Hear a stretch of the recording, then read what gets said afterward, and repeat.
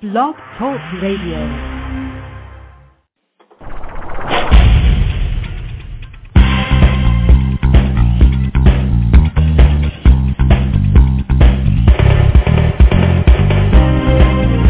Notice that God is all around you, in everyone and everything. What do you do when you're facing challenges to remember that God is all there is? How do you apply spiritual principle in the real world? What are your daily spiritual practices? These are the kinds of questions we'll talk about in this show. Your hosts, Lesley and Tracy, will share their experiences, but also want to learn from your insights, your questions and your suggestions. So, don't just listen in. Call us with your comments.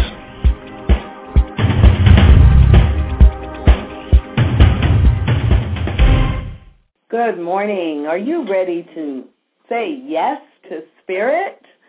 I'm Tracy and Lesley. And we are ready to say yes to Spirit every Monday morning from 11 a.m. to 12 noon Central Time.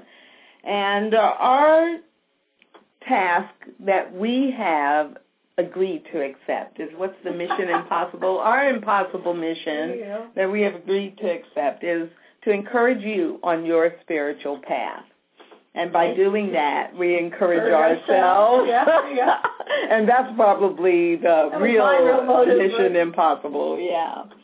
So our theme for today is going to be spiritual community, and how does that help you say yes to Spirit, and how does that support you as you make a commitment in your life to say yes to Spirit, or maybe more accurately, how spiritual community has supported each one of us when we have made decisions along the way to say yes to Spirit.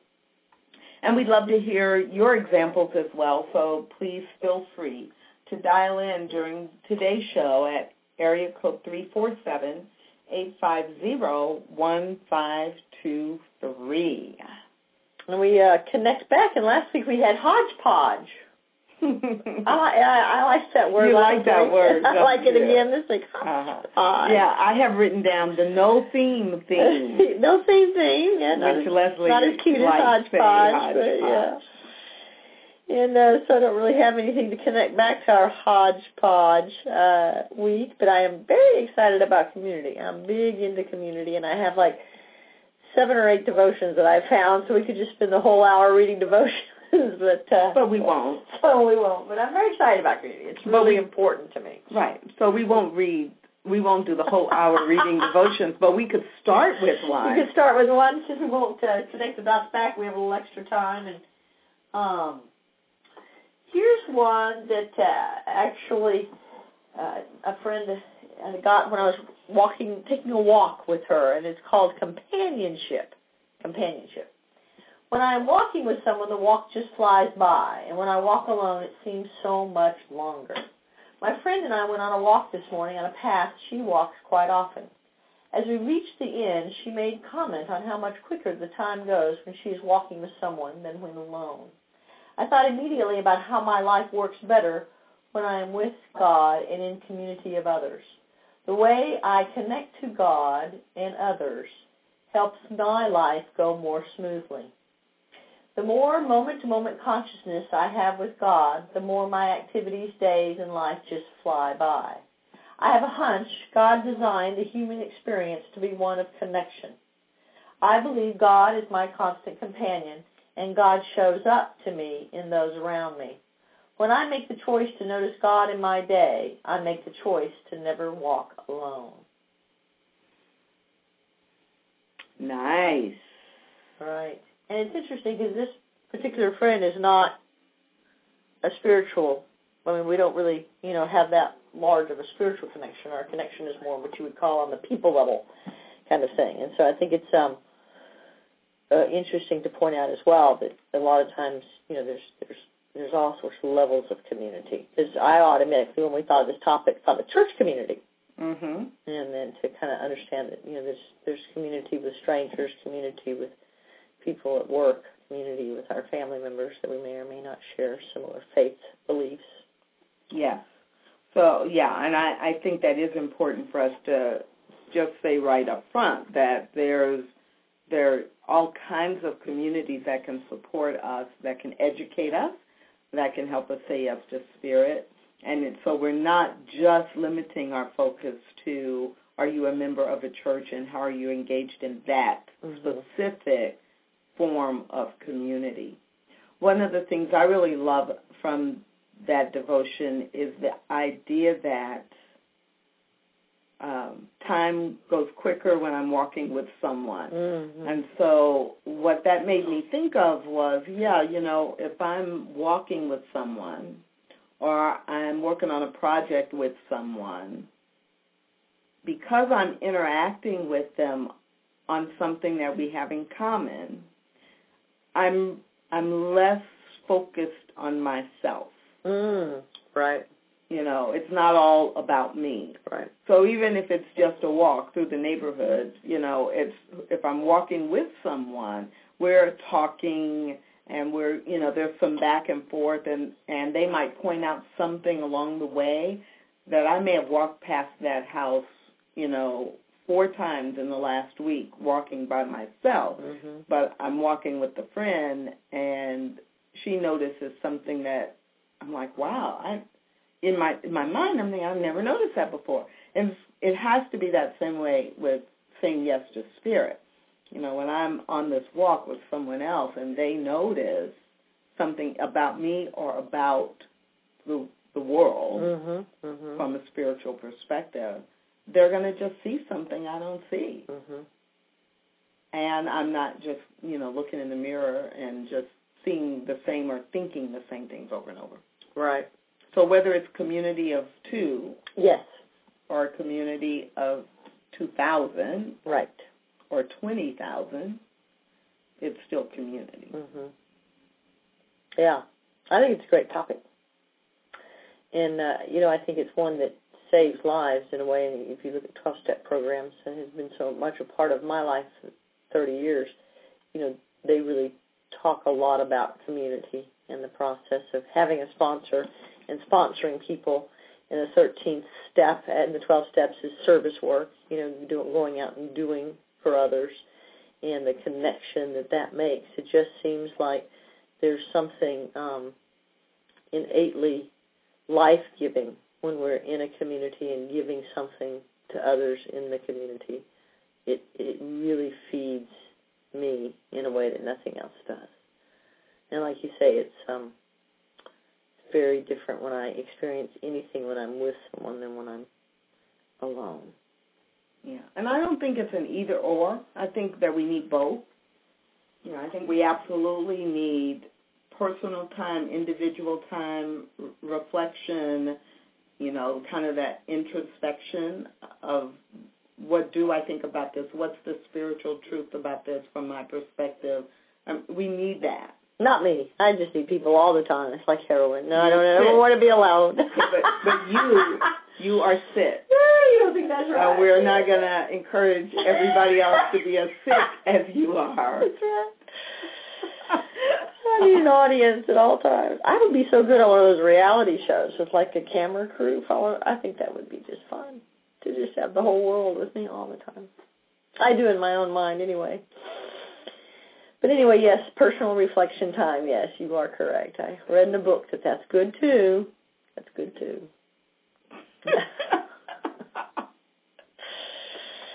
I'm shaking my head. Yes, she is. She is. I'm just shaking my shock head. and awe expression on her face.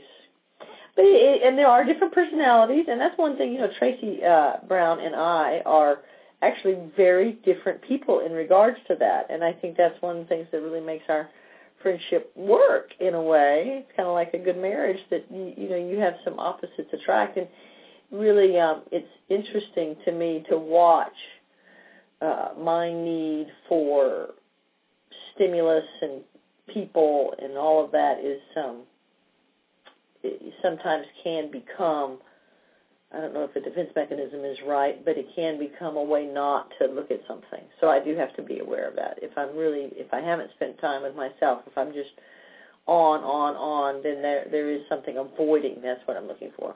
If I'm not spending that alone time, then there might be something I'm avoiding.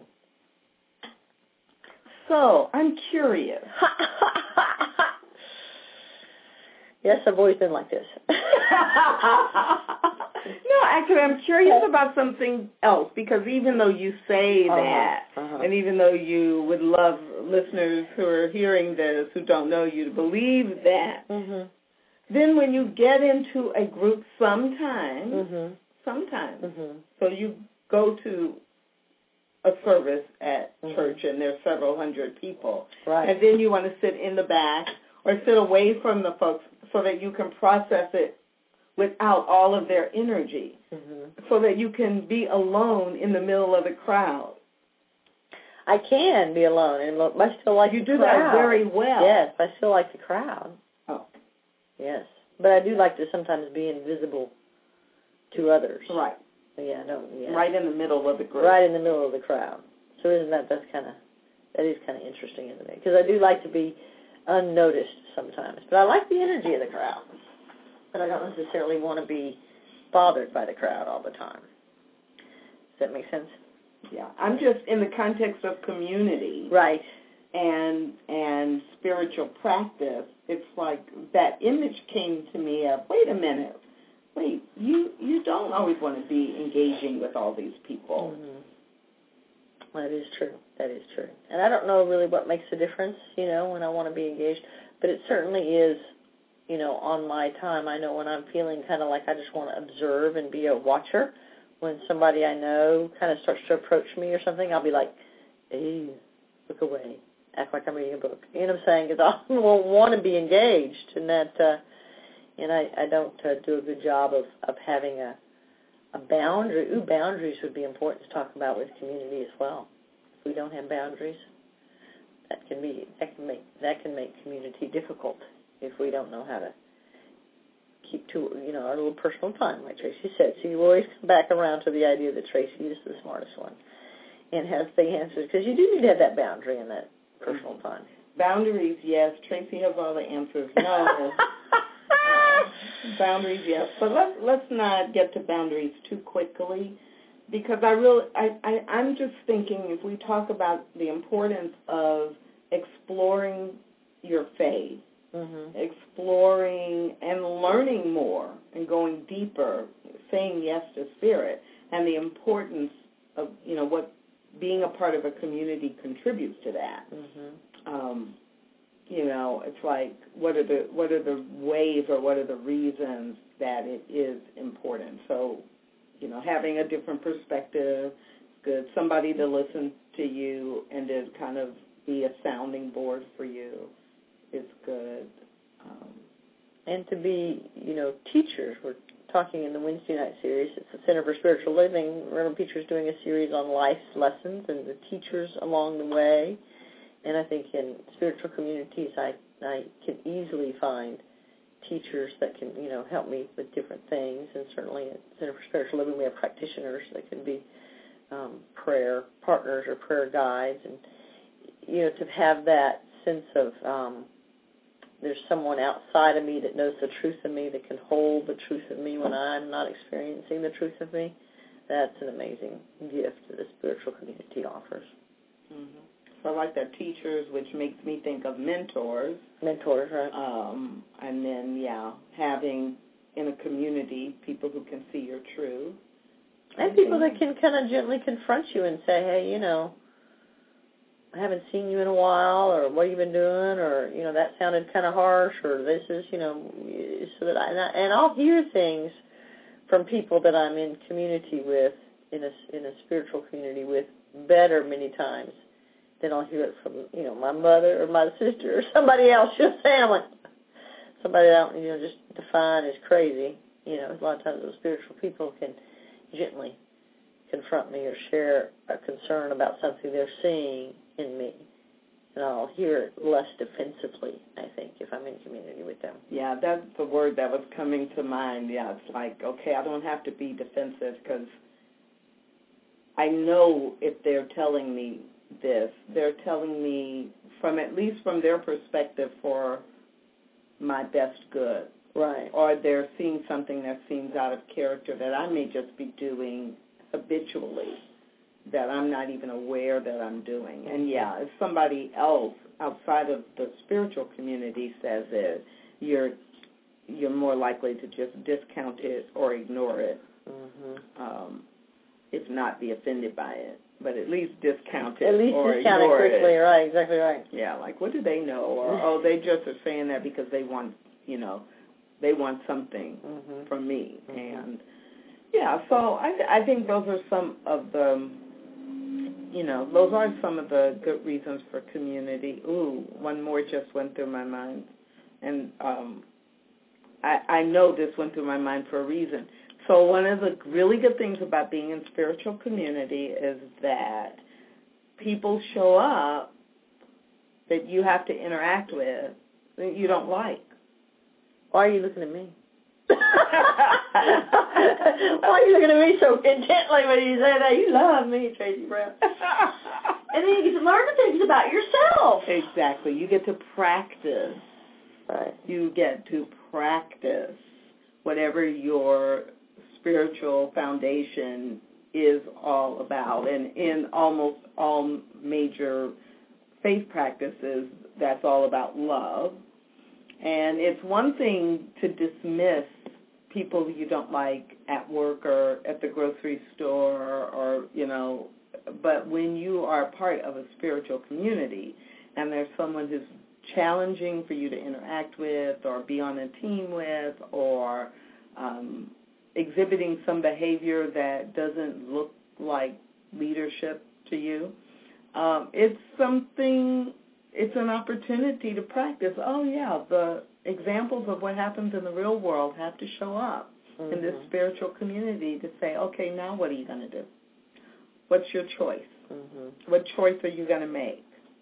And so I know this showed up. I mean, that came into mind for me as, oh, yeah, that's why this person. So is that different when I'm around someone that's irritating me? Then that's usually something in me that I'm seeing in them.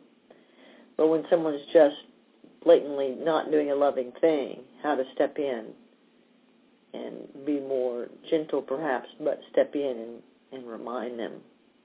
Yeah, I think, right. And so I don't think there are any spiritual practices that, from any faith, that just say, take mistreatment and love it and accept it as your lot. Although, I mean, I think there are some interpretations in some denominations that will say, oh, yeah, you're supposed to experience, pain and difficulty, and that's your lot, and that's the way you earn your way into heaven. Right. But in general, in most faith practices, I mean, it doesn't say you'll never experience hardship or problems, but you love your way through it, or you still make the choices that Buddha or Jesus or God would make in that situation. And so we are going to have opportunities to have challenges in our relationships with people. And so if we're in a spiritual community, why wouldn't we expect that we'll have those same challenges, but it's an opportunity to practice. All right. And I can remember when I first, started getting involved in different spiritual communities, it was surprising to me they do show up just like every other community. There was an expectation that these people are spiritual. They're not going to do those things that other people do. Street people do. Wrong. So at a website called theocentric.com, which is not tied to any one specific faith practice, it says that spiritual community is practically impossible to define because it's not an abstract concept but a living entity. It involves the weaving together of human lives with the divine life and with divine mission in such a way that the many become one. Oh, hey, that's the tagline for Stained Glass Spirit, where many become one. Oh, that's right. But yeah, so spiritual community involves the weaving together of human lives with the divine life and divine mission in such a way that the many become one. so that we are all brought together as one in our divine life, in living the divine principles, living the spiritual truth. But we are still individuals, having individual human lives, but we get woven together as we try to experience the divine life. And isn't that saying that the spiritual community goes beyond the church community? That everyone that we meet is part of the higher spiritual community? Is that the beginning of that? I don't think, I haven't read enough of this to know if that's their stance or not. I don't think so, but I think it is true just by what we've already said, that a spiritual community could be you and me. It could be two people. Right. It could be what we think of as our church community. And yes, if we truly believed in our spiritual foundation that all paths lead to God and that everyone is exactly who they're supposed to be, then every person we interact with and even don't interact with in the world is part of our living spiritual community. See, I like that. And I like to be reminded of that. And there's a song on the Christian XM station that I listen to that says, and actually I heard it on like a non-Christian station, but the chorus asks the question, what will I do when I see God in heaven? Will I fall to my knees? Will I, it goes through different things that I will do when I see God in heaven. And even the very first time that I heard that song, I always thought, man, we should do all that when we see each other, because it really, how we treat each other is really, we're all expressing God to each other. And it's always interesting to me to hear some, I don't know what the word, if it's religious belief or, community, different church beliefs that, we have to wait till we get to heaven to experience God. But, and then we turn around and, don't feed our neighbor that's hungry or having a difficult time. And so we're missing all those little God opportunities in the human form. So I do think that the idea of community is the idea of God showing up through everybody and anybody. Everybody and everything. Cool. So, thinking, if you don't have your definition of community somewhere, you should look that up sometime. I don't see anything written down with a definition, so I can't get through the whole hour if you don't have an official. That was a Webster. definition. That wasn't Webster's definition. There's certain expectations I have. Did we do a show on expectations? You are kidding, aren't you? Yeah, sort of, but I do like routines.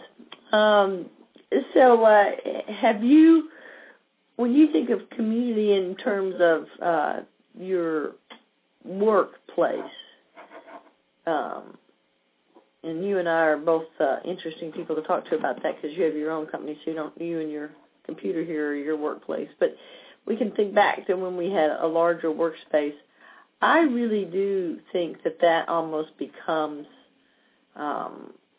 like a family because you're spending so much time at work and spending so much time around the people that we work with that how we show up in that setting, and many times the stress of that setting can bring out the worst in our personalities, in my personality.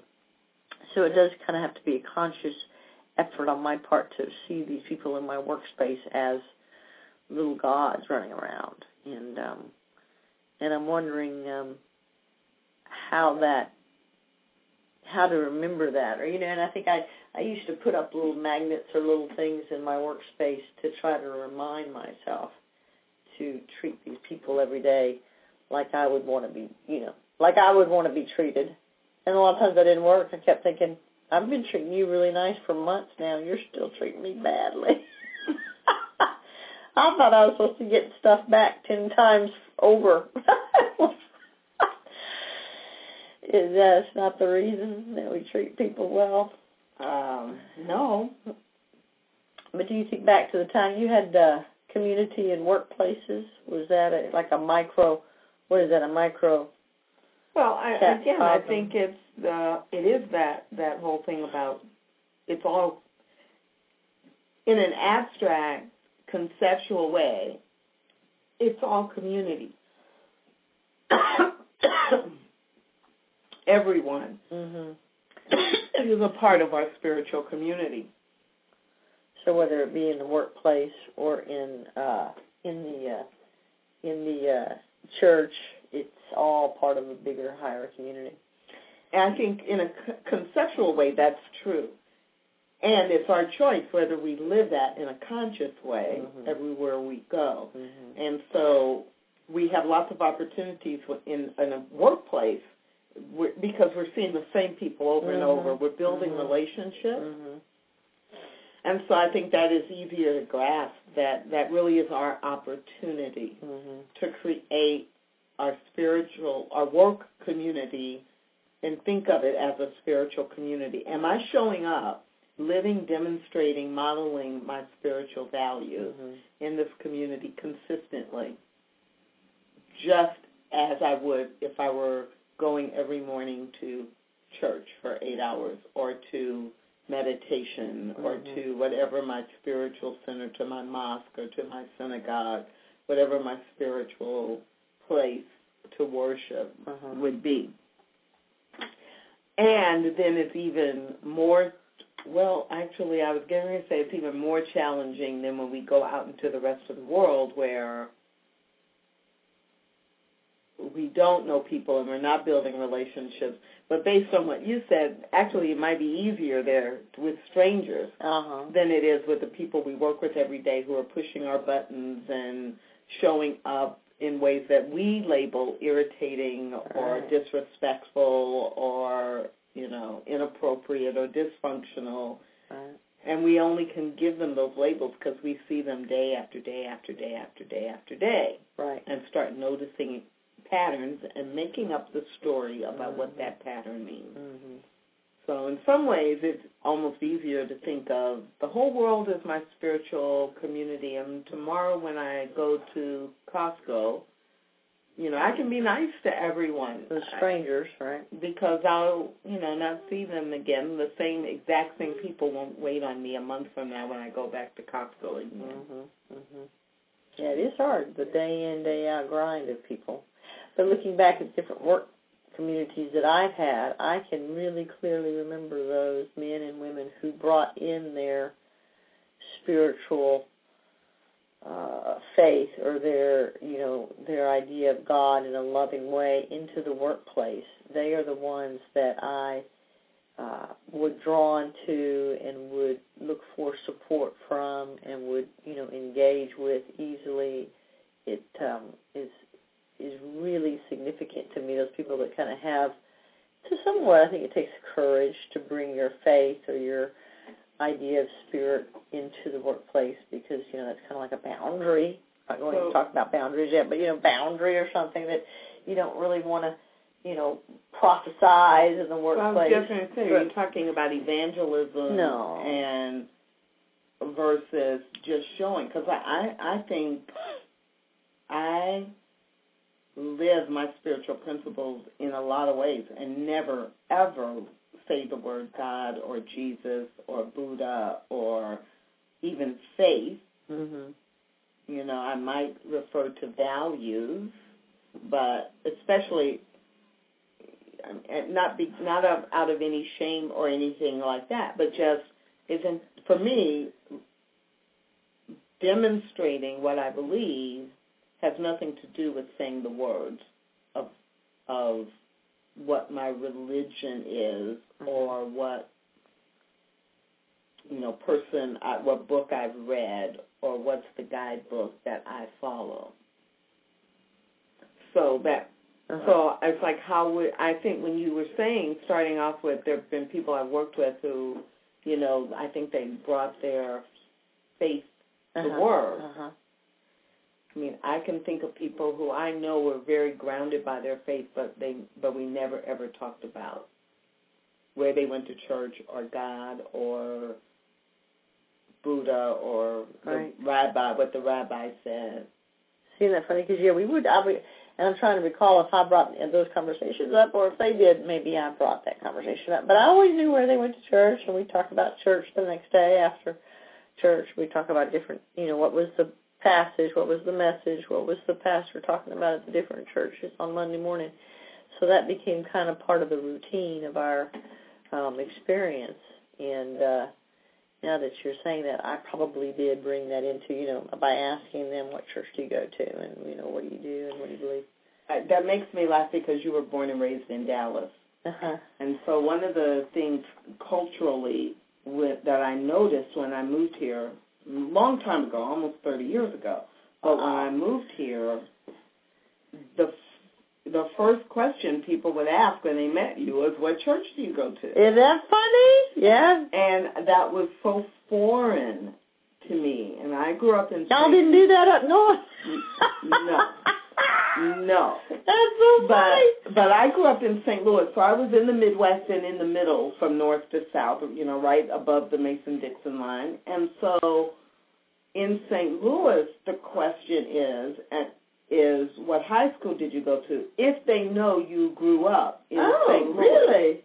It's what high school did you go to? Oh, and wow. I didn't notice that was like kind of strange until I moved other places and noticed that nobody ever asked other people that question. I never thought of that as a question. And I would never ask it unless I knew someone grew up in St. Louis.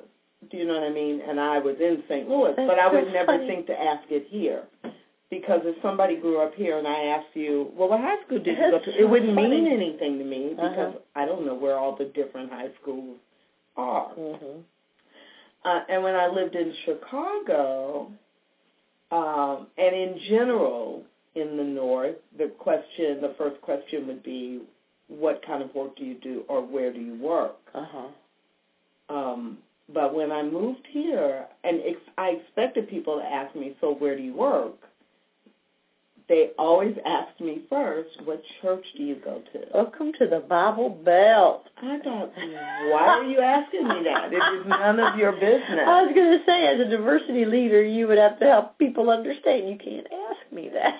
Well, it's not. You can ask anything. And now, like I said, after living here for so long, it's such a cultural thing that I hear it and I just kind of smile.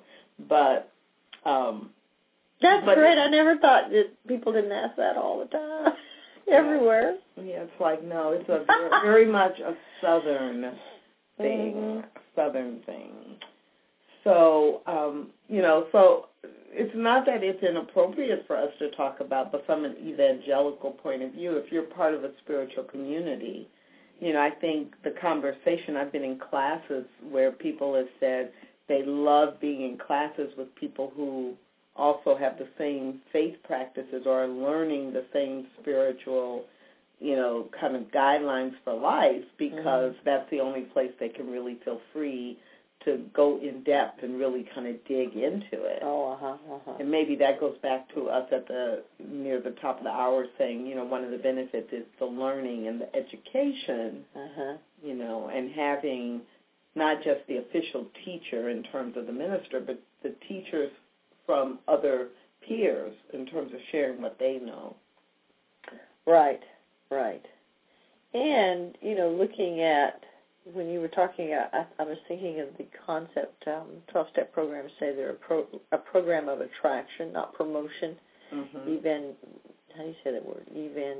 Evangelical, that word?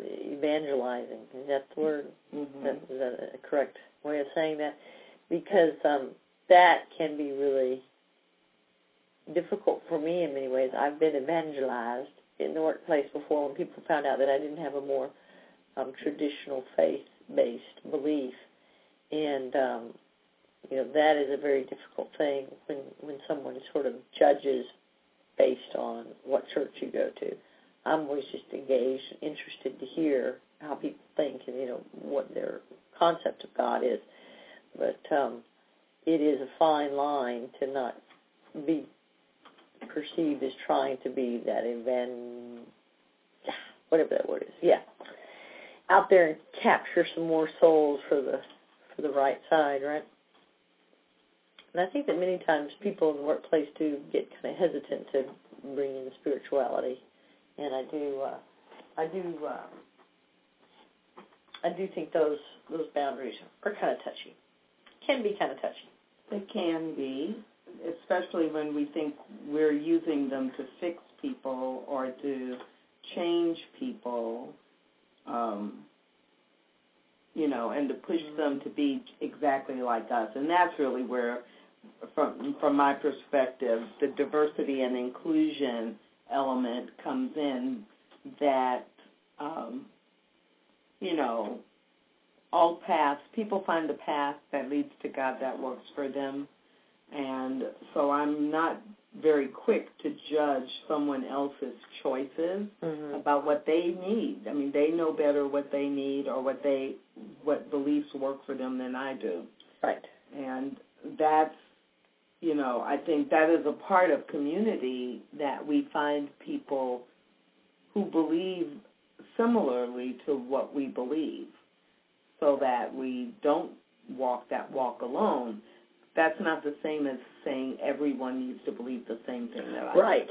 And in fact, it's so true you say that, because when you're saying that, I was thinking, I have a lot of community that doesn't believe like I believe spiritually, and I like that. As Gail King would say, I like it at that. I love Gail King. And who is Oprah's best friend, if you don't know who Gail King is, but she has a whole vocabulary. But I do enjoy being around people that don't share my same, spiritual belief system. It's just interesting to me to be around a diverse group of people. So. Well, by contrast, right. If nothing else, by contrast, it helps you see what you do believe. Not that they have to be wrong, right? But that's an interesting way to look at it, and I don't agree with that. For me, that wouldn't work for me to have that guideline or that practice. But it seems to be working for them just fine. So, but by seeing it or hearing it or them telling me about it, I have something to contrast. I may not even be really conscious of what I do believe until I see something else that it's like, oh no, I don't believe that. So what do I believe instead? Right. So sometimes that contrast helps us define who we really are or what's important to us. So that can be really helpful, I think. Speaking about how the community shows us parts about us, I have another devotion. Great. In my devotion-filled subject. It's called Perception. They are making me very upset. Another woman looked at her and said, it might not be what they are doing, but how you interpret it.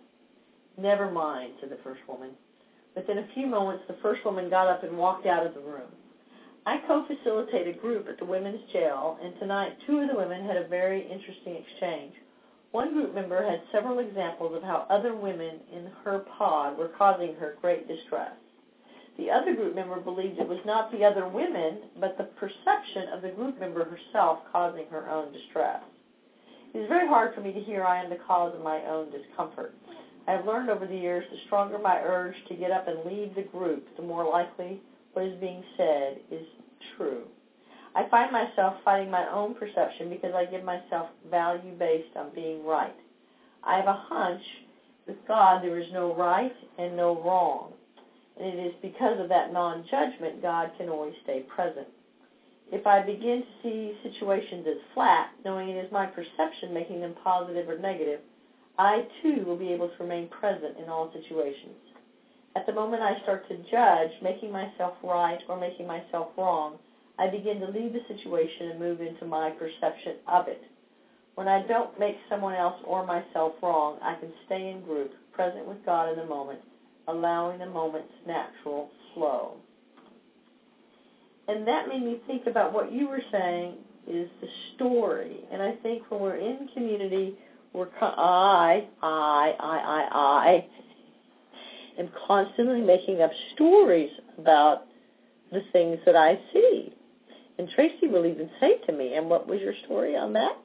And that's so cute when she says that. I'm like, it's supposed to be a secret that I make up stories on everything that I say. But it really is an interesting thing because when we're in groups, our perception creates the experience of that group and how to get outside of our perception. I mean, that's a really challenging thing for me, to be able to be in the essence of the community with no judgment, with no story, with no, oh, man, you remind me of my Aunt Sally, and I just really didn't like Aunt Sally, and so forth. You're going to be hard for me to be in this class with. How do I stay in community and stay open-hearted, a clean slate? Yeah, I think that's one of the big challenges for all of us, because it's impossible. It is impossible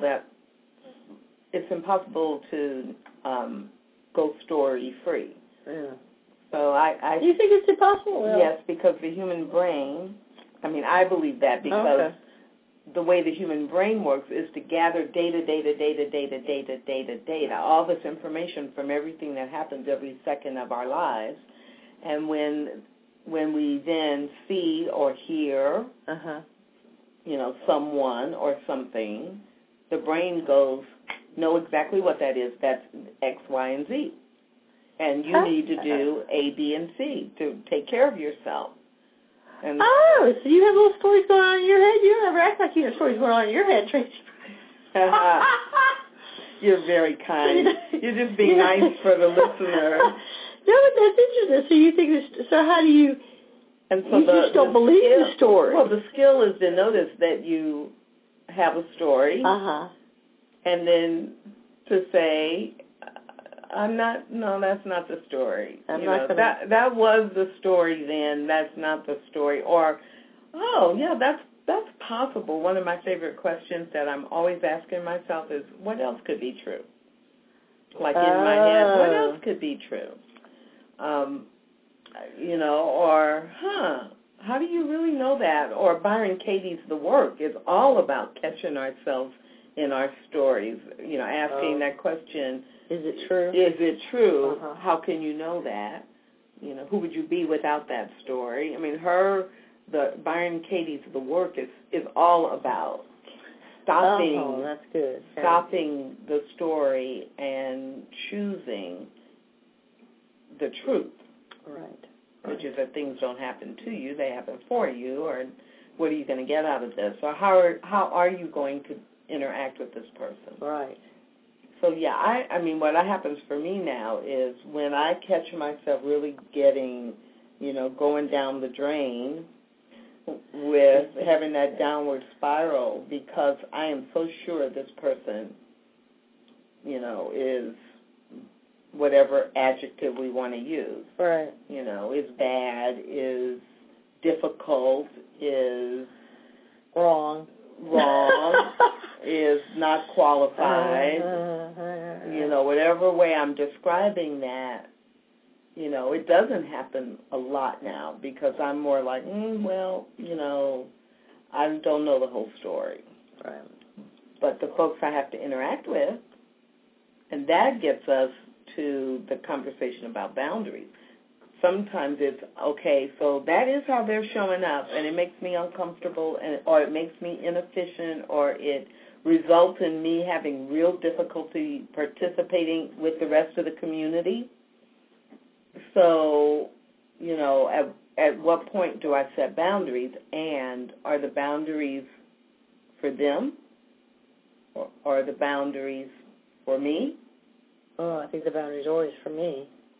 And, I don't know. I'm thinking of one example where I've had to have I've chosen to have a conversation with someone about, it's not okay with me when you do X, because it results in Y, and our goal is Z. And so X and Y are keeping us from achieving Z.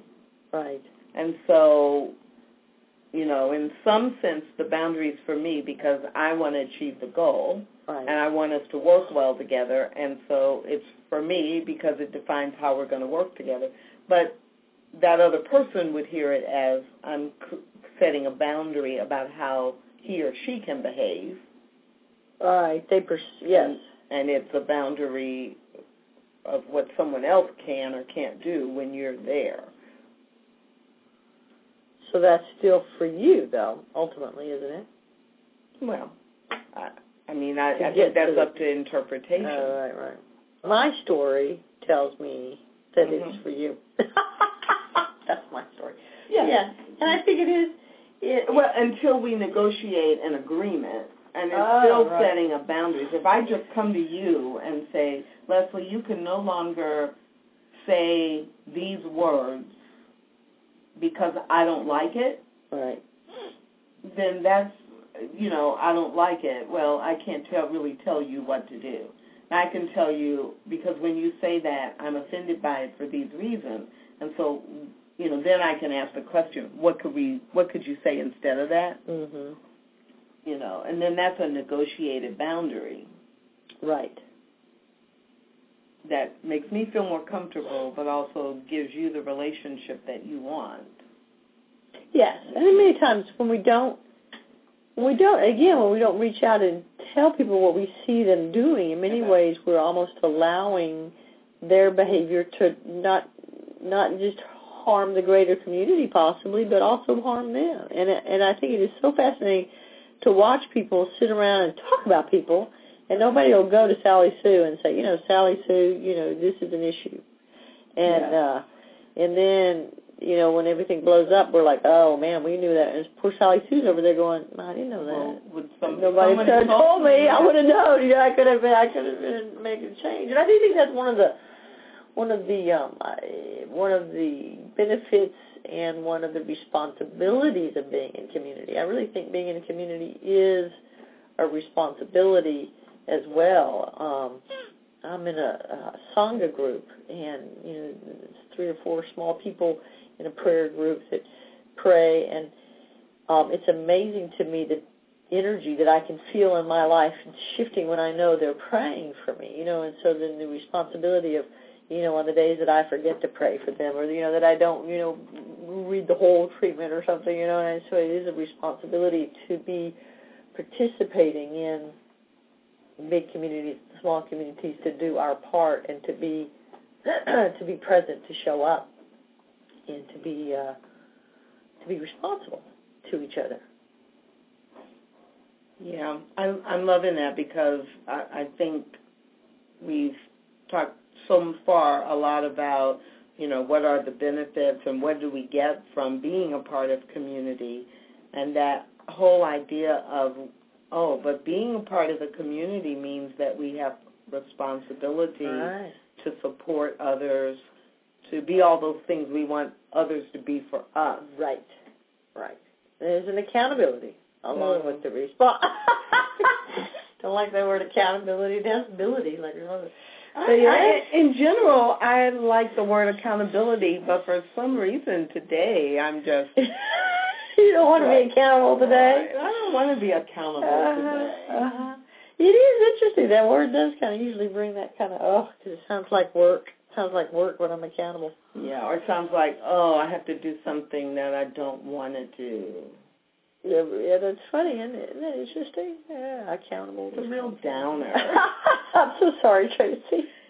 Let's go back to responsibility. You liked that word. Not really. I wasn't liking that one very much either. That's why I kept focusing on the benefits. What do I get from being in spiritual community?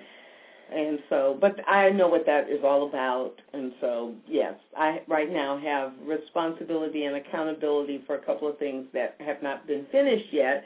And so I'm reacting out of something that has nothing to do with this conversation. Isn't that funny, though, how the words trigger? Exactly. And, a lot of times, I'm thinking about saying yes to Spirit and what the daily practice, we always try to tie things back to that as well, and how in a community do we say yes to Spirit. And I know that volunteering and doing different things to get involved in the community, showing up early to set up the room, or staying late when people are moving chairs, AA meetings, again, the 13th step of doing service work, of taking on responsibility for setting up the chairs for the meeting or tearing them down. I mean, all of that kind of activity engages us and deepens our sense of community. And I think there's, again, we said at the beginning of the hour, but it just really feeds the soul to be a part of community. And in the idea that we're all one, if we're not in that community, if we're not experiencing oneness with others, maybe that's just me, but it's very kind of frightening in my little head by myself. So that's why probably I need community around me all the time. Whether I choose to engage or not is my choice. And I just have a little sign that I should say, today you don't approach. Today you can't approach. But, I really do. I get something from that, just the sense of people, being around people. Are you thinking? Sometimes you pause to think, and I don't want to run over your thought. I am thinking. What you thinking, Tracy? Thinking. And thinking. You thinking about volunteering or getting engaged in communities? And it's interesting to me to watch people that will come to different events and never engage. And I've done that before in my life. Like you said, sometimes I'll sit in the back and then leave early or get there late, and not really engage. And there's always some reason, something going on when people don't engage. And, of course, those are the people I chased in the parking lot trying to get them engaged. Well, I can think of lots of quote-unquote spiritual communities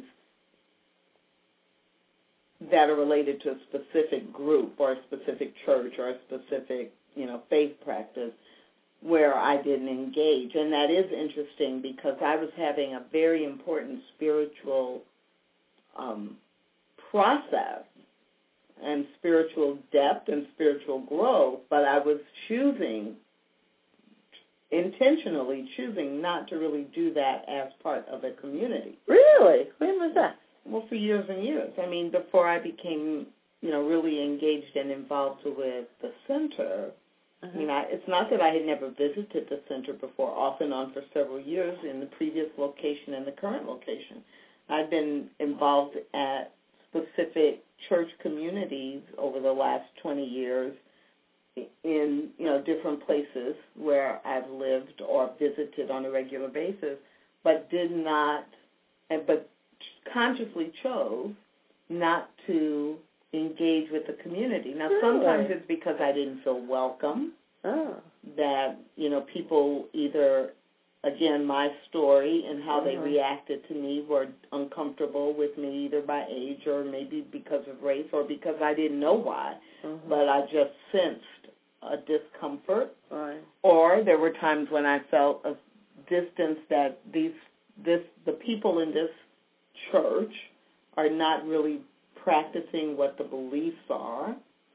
And so I don't want to be totally engaged with this community because I'm really serious about living these values and these principles. Right. And so I can do that, and I don't need them to do that. You were just going for the worship experience. So I was going for my own deepening and my own learning and my own, refining or refreshing. And it wasn't important to me.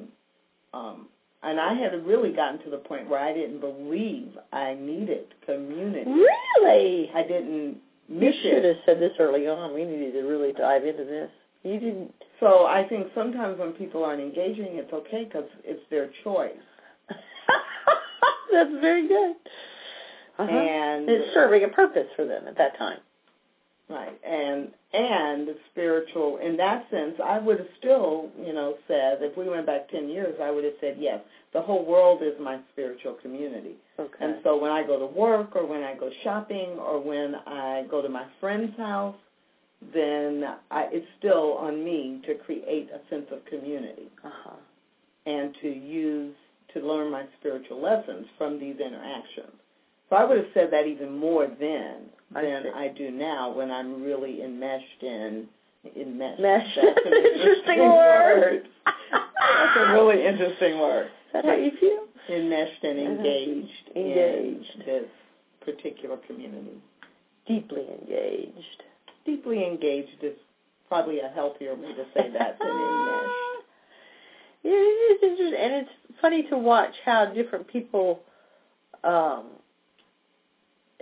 experience saying yes to their spiritual community, in either doing, something through volunteerism or through tithing or through showing up or through staying after or through becoming a mentor or, different ways that the spiritual community offers people to get hooked into.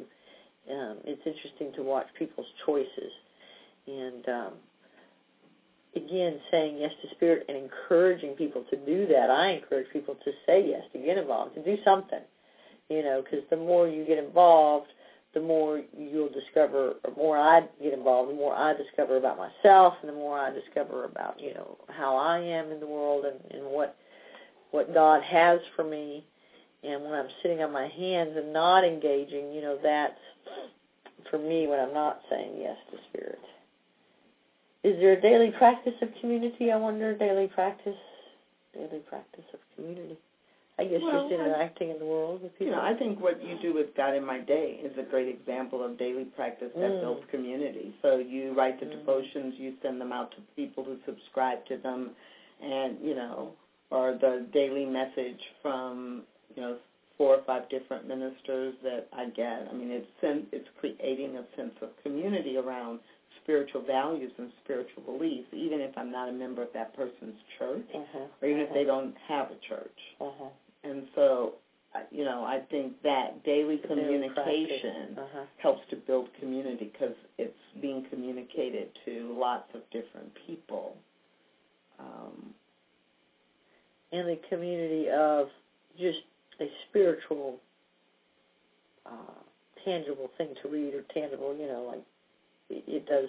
Our call, there's, if you're part of the church and there's a call that comes every day, then that's really, that's a possibility that could help build community. Oh, a phone call. Are you saying a phone call? My mother goes to a Methodist church here in town, and they did, and I was still a member, never got off the rolls, but they used to do a weekly call. The pastor would do one of those robocalls, I thought that was the funniest thing. What kind of calls? They call them robocalls when they're political ads or, Bill Clinton calling to tell you to vote. Oh, like it's a recorded call? It's a recorded call. Goes out to a whole phone list?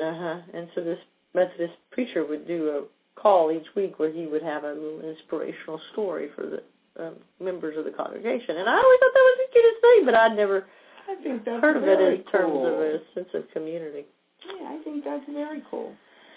So, as we wind down community, the idea of community and saying yes to Spirit, we encourage people in the community of meditation and doing group meditation, because we do morning meditation at the Center for Spiritual Living at 7 o'clock, and then we have the Wednesday satsang, and then the Tuesday night meditation on this blog station at 10:30, because many times when we meditate in community, we go to a deeper place, and the time goes by more quickly, I have discovered. So that's another kind of practice of community is through community meditation. And the archives, I always encourage people to go through that are listening. The meditations are all on the archives and stuff. 10:30 on Tuesday nights doesn't work for you. Whenever you do your meditation, you can pull that up and listen to that 30-minute time frame and not have to worry about keeping time when you meditate. 10:30, what time zone? Central time zone. Thank you, Tracy, because we do have a gal that listens in Florida. And then we have the GodInMyDay.com, and we have StainedGlassSpirit.com. .net. And so next week we're going to talk about self-forgiveness. Oh, I like that one. Self-forgiveness. I'll remind you next week that you said that I like you that like one. that. I like it as a topic. I need that, yes. So we'll talk about self-forgiveness and how that shows up for us when we say yes to Spirit, and we'll see where that takes us. So thanks so much for joining us, and we hope you have a fabulous week saying yes to Spirit.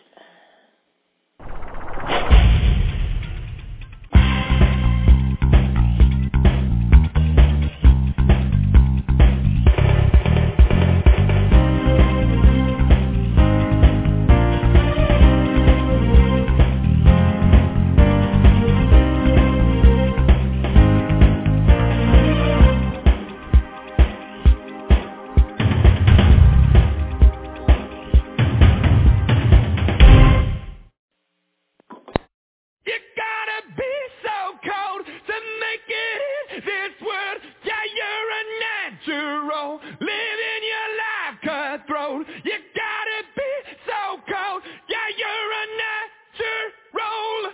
Alexa, play Imagine Dragons. Okay. 'Cause you're a natural. I beat it harder, don't you gotta be. With Amazon Music, a voice is all you need. Get access to over 50 million songs. Download the Amazon Music app today.